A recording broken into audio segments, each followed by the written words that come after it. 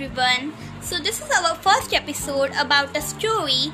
The story name is The Talking Cave. So let's start our first episode with the story The Talking Cave. So let's start. Deep in the forest lived a lone jackal. He had chosen a cozy cave for his home.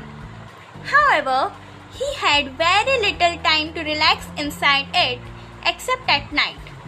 That was because he had to roam about in search of a good breakfast, a better lunch, and the best possible dinner.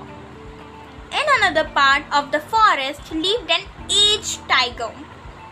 Time was when he would dispatch into his tummy a pair of choice rabbits in the morning, a bonny deer or lamb at noon, and in the evening either a travelling salesman or the king's constable napped from the road that meandered by the forest.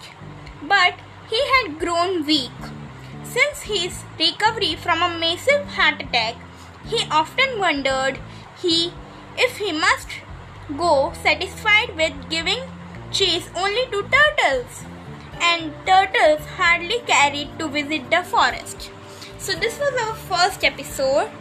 So wait for the second episode. Bye bye.